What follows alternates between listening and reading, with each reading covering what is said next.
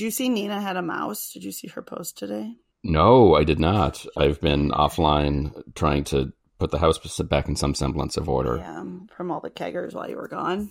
Yeah. What's that thing? Like when you reach a point in getting ready to go anywhere where I feel like you start off with the truest of intentions and this idea of like, we're going to keep everything nice and orderly. So when we come back, we're coming back to just everything is perfect. Oh, yeah, no. And then a day and a half, like you're trying to just push that line of when you stop caring as close as you can to the moment you walk out and lock the door behind you. And we didn't do as great a job as we had done in the past. So there's a few things that need to get, taken care of. Yeah, but in the interim. In fairness, you have like a gaggle of people and munchkins that you sort of get a little bit more of a free pass. Like I do the same thing, but it's me and maybe the dog, but the dog gets picked up within an hour of me leaving. So yeah, and the dog's got a fit bark. I don't know what that has to do with this, but I don't know. But someday, fit bark. We're a top fan of Fit Bark. Yes. That's what we need. Which there's a whole new contender in the world of Fit Bark I'll have to send you. Ooh, please. Ringo wasn't back on the thing, and Mocha has been completely dethroned, and there's some brand new Shih Tzu. Uh-oh. Which I still keep thinking there has to come a point where it's a little excessive for their little legs. Yeah, now I want to take one step back for a second, and this might be inappropriate. That's all right. How's Mocha doing? Do we have? Is Mocha? It's so funny you Mocha still with us? That because that was the first thing that crossed my mind, and then I started to think, oh, what if something happened to Mocha? What if she had a heart attack? And I don't want to know that. I can't even watch dog movies without having a nervous breakdown. There are various dogs. Loved ones and people I've known around the world have owned throughout the years that I have refused to allow them to tell me when they've passed. So there are dogs out there that are like 35 years old, just kicking it in Frencham in Surrey. I mean, why not? Right. I don't want to cry. What's Old Yeller been up to in your world? Old Yeller. I can't. I can't. Why was it when you thought of Mocha, your immediate thought went to, did Mocha have a heart attack? Well, because I keep thinking about... Is Mocha under a lot of stress? Does it work? I feel like Mocha is under a lot of stress because I feel like Mocha's under a lot of pressure to stay at the top of that leaderboard. And if you get that reminder every day being like, Ringo's breathing in your But Ringo like caught up just once and he didn't even surpass her. He was still like 2,000 steps behind, but just made it onto the leaderboard. Then all of a sudden the next week, Mocha like skyrocketed even further ahead. And then the next week, Mocha's not even there. Oh, yeah, no, that definitely feels like he/she. We need to find out Mocha's pronoun. I know, we do first have to find out Mocha's pronoun. That maybe Mocha was under the weather, not feeling great, decided to take a me week. Who knows? That's what I'm hoping. Maybe Mocha was in Disney. Right, looked at the leaderboard and just, oh my God, what are we going to do? And hit that treadmill. Yeah. Okay, now I see how you got the heart attack. Right. That doesn't seem as far-fetched as... playing it through now. Yeah. Man, Mocha. I know. I hope Mocha's okay. I'm going to be pouring one out this evening. I know. Just in case. After you finish pouring one out for Mom and Doug.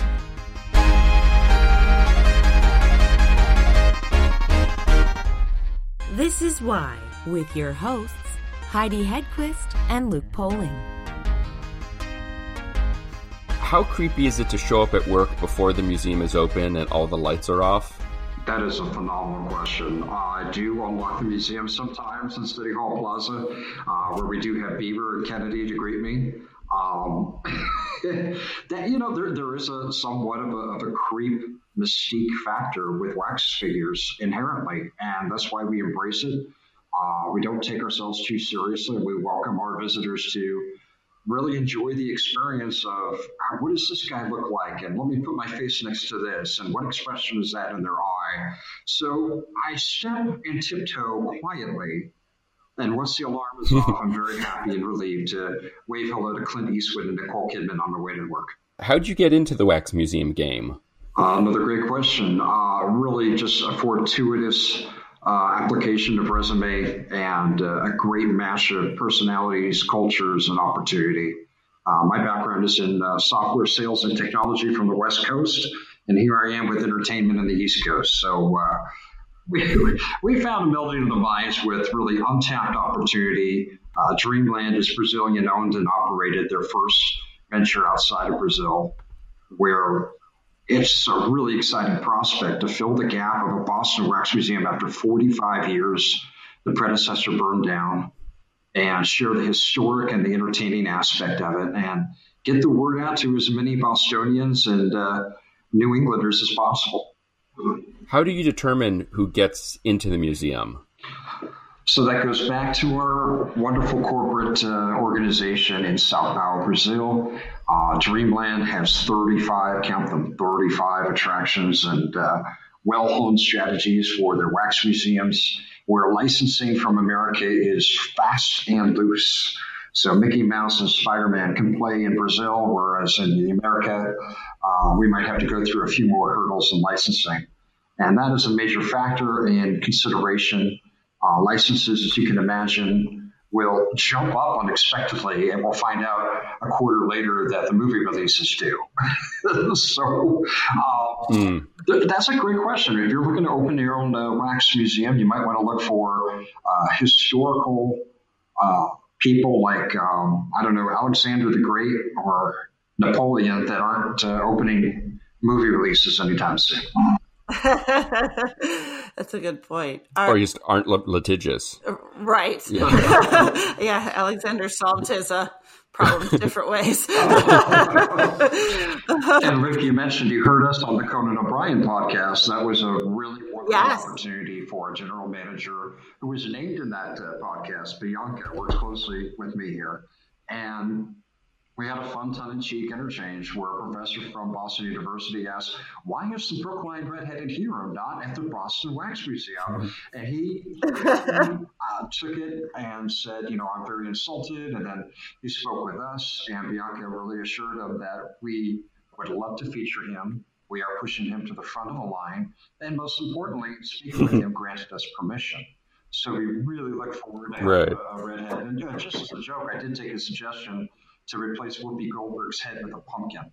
But I really don't want to put that out there. Right. How often do you get, even just from the general public, specific requests for a particular figure to be in the museum? Great thought. We have questions inside the museum and outside the museum. About 50 third graders were here last Wednesday, raising their hand, is this person here, is this person here? And we welcome in our field trips with a very fun video wall, 12-foot video wall of why wax figures and how were they originally made and who was this Madame Tussauds from Paris and how did she get her start with death masks and profiles at 15? And it helps the children really understand the appreciation of the history of wax before the internet, before the photograph, and it helps them appreciate the making of these. These are 6 to 12 month, tens of thousands of dollars figurines, works of art. So there's an appreciation there. And we generally answer that question with, well, the surprise is part of the fun. And rather than putting these figures against the wall, we have very immersive galleries. Like our Hall of Presidents is constantly playing American themes, a Star Spangled Banner. It's hard to go through there without putting your hand on your heart and saluting. We have every president through there, but then when you go to see musicians and celebrities, we have a disco ball and a bright neon guitar. So we generally like to say, be surprised as you walk from world to world. And when you come to explore the Catholic Church, for example, come find the Pope, come find St. Teresa, but also see somebody else there. And we like to tease that out because there really is an experience of going from one gallery to another. Our Hall of Presidents concludes with the Oval Office, and people love to play poses on the president's desk or hold up a sign, either MAGA or not my president, as you can imagine. We try to accommodate both. And right. For the Mooch or Sarah Huckabee Sanders, so they can pretend to be the probably least envied position in all the free world. And Heidi, to also answer your question, right. To also answer your question on the question side, our founders are descendants from Arthur Fiedler. And if you don't recognize this, I saw that. You know the Boston Pop. So he popularized of course everywhere. And 4th of July is huge. And our own Arthur Fiedler will go there by the clamshell every 4th of July and welcome people with his conducting arms at the top. And I'm sorry, I'll just add one more. Today, Faneuil Hall in Quincy Market asked if we would contribute to Pride, as Lady Gaga figurine was there last June. So we'll be pleased to share a Pride-friendly character and wax figure, and we don't know just yet whether it's the celebrity who's saying "I kissed a girl" or the president who lit up the White House with rainbow lights. How did the family that started the museum in Brazil, how did they get involved with the business of wax museums? I would love to know our origin story, Heidi. Unfortunately, I've been here too short a time to really meet everybody from overseas and ask them the origin. But as far as Arthur Fiedler and opening Boston, that direct tie really inspired the resurrection of a long-lost wax museum here in downtown Boston. How is a wax figure made? Is there a company that you work with, or do you guys make your own? Well, Dreamland Enterprises in Brazil has several subcontractors and vertically integrated makings of putting the plaster casts on and all the makeup. We have a full employee here, full-time, restoring Andrew Jackson and Michael Jackson and putting on makeup and adjusting features constantly because of the wear and tear of just being in a public display. And we have some assemblies throughout the world, and you wouldn't believe the shipping costs. It is a long process. It really does take 6 to 12 months for a figure to go from inception to final standing in our galleries. So I'm assuming a more specialized figure might be a little bit harder because you're not making 4 Obamas, you're making 1 Ray Bork. Or is it all about the same? No, that's right, Luke. Sometimes it's a matter of where the interest lies. There's also supply and demand. Sometimes the wax museum around the world will go out of business and have something available for acquisition.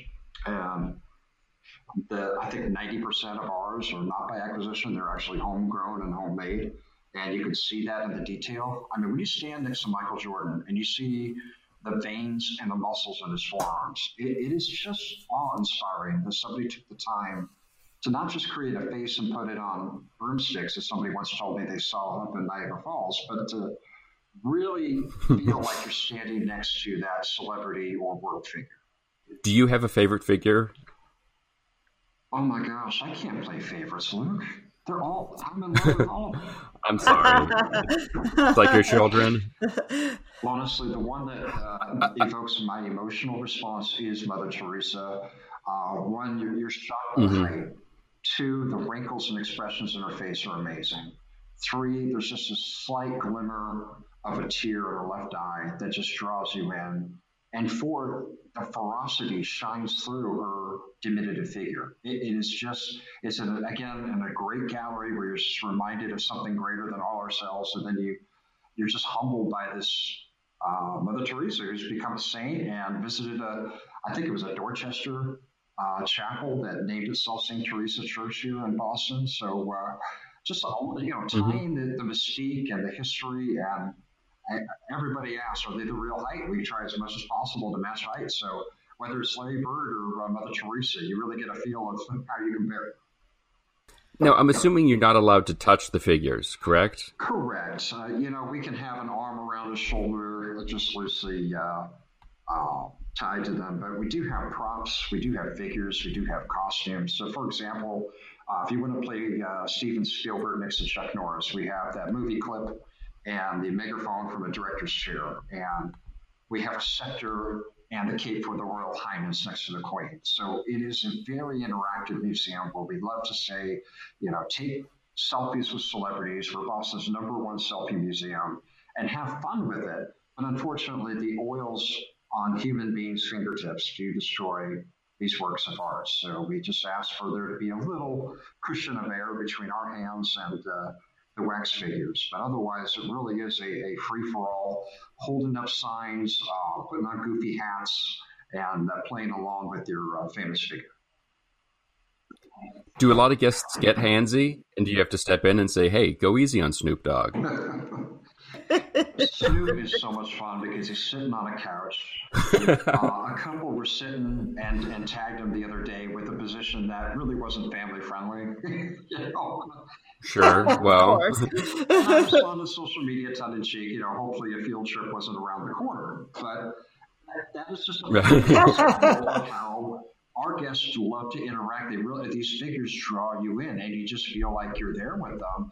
If the room isn't necessarily green like Snoop Dogg's, at least he's got a position and an expression that reminds you of who he is and what he's about. Right. How do you determine the facial expressions? I noticed Obama looks really happy. Trump, less so. Is it simply the times where you're like, well, one guy is out of work and doesn't have much to do, and the other guy's suddenly looking at a stack of paperwork? Or how did you make that call? Yeah, a lot of people wonder, there is some variety in accuracy. The original way these were made were from death masks. And the ancient Egyptians would make the likeness. And we know about King Tut, for example, from that mask that would try to take before any maybe a papyrus, but there certainly wasn't the Edison photograph or phonograph to capture anything. So what did they do centuries ago? They made things out of clay.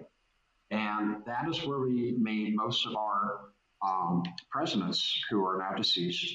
Abraham Lincoln famously had a life mask. And when you see statues and likenesses of Lincoln, they're almost all from that same mask that he posed for about 3 years before he passed away. And that really determines our accuracy. The next one, you may have heard our general manager with Conan on his podcast saying, we take 200 measurements. Well, our redheaded from Brookline took measurements and ran with it. But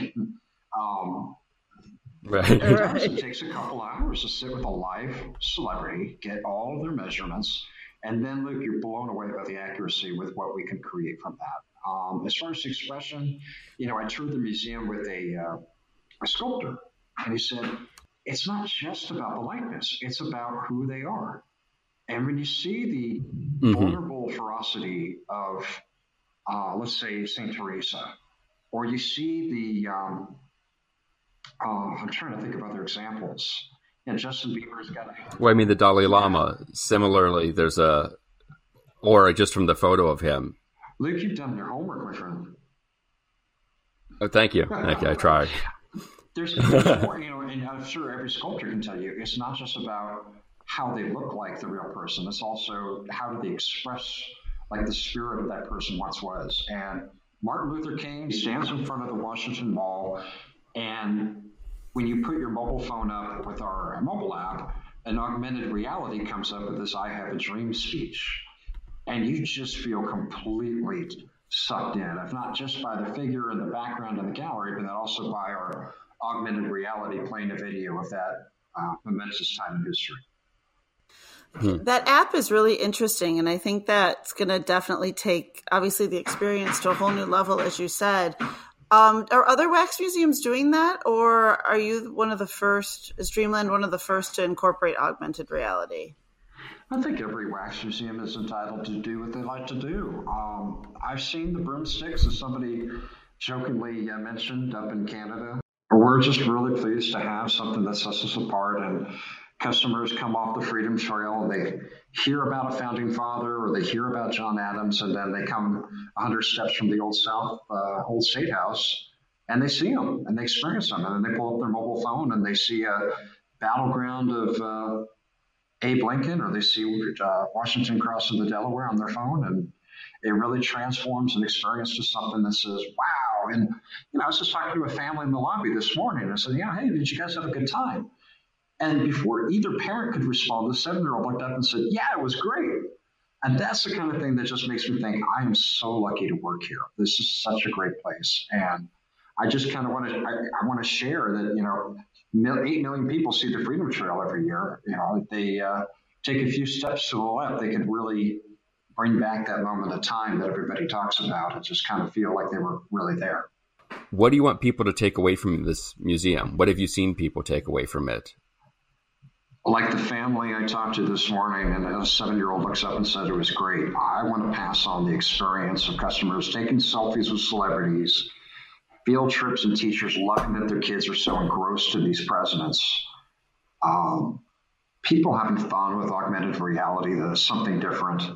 And having this great compliment along the Freedom Trail that they are experiencing history. They're not just talking about it openly, that there's a real interaction and feeling like you walk into that world in our galleries, in our interactive augmented reality, and even with our guides who really, help our guests make themselves feel welcome and add a real joy to visiting Boston. I see this term, a cradle of the universe or center of the universe. I think that's a little egotistical. I think that, well, agree to disagree, but keep going. Cradle of Liberty is a great compliment to have an experience that, might be a little bit out of a nor'easter snowfall and give yourself a break from Old Ironsides and Quincy Market and just really take a bite out of history and take a selfie with someone silly. I think that's what I love to share with people. And Dreamland really is something different because of its passion for that experience. The travelers really can escape the humdrum of everyday life, escape the cold New England winter, and come inside and just experience these different worlds with these people that really did transform human history.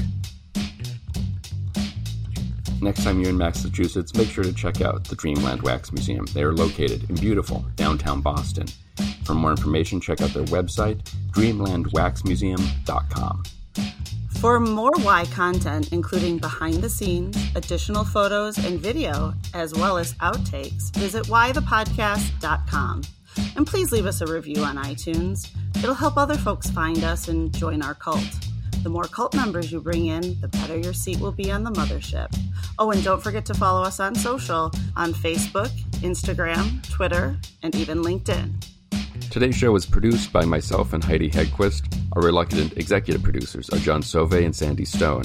Our graphic designer is Samantha Mustonen. Our intern is Randy Jeanette. The theme song was performed by the Electrosynth-No-Magnetic Polyphonic Orchestra.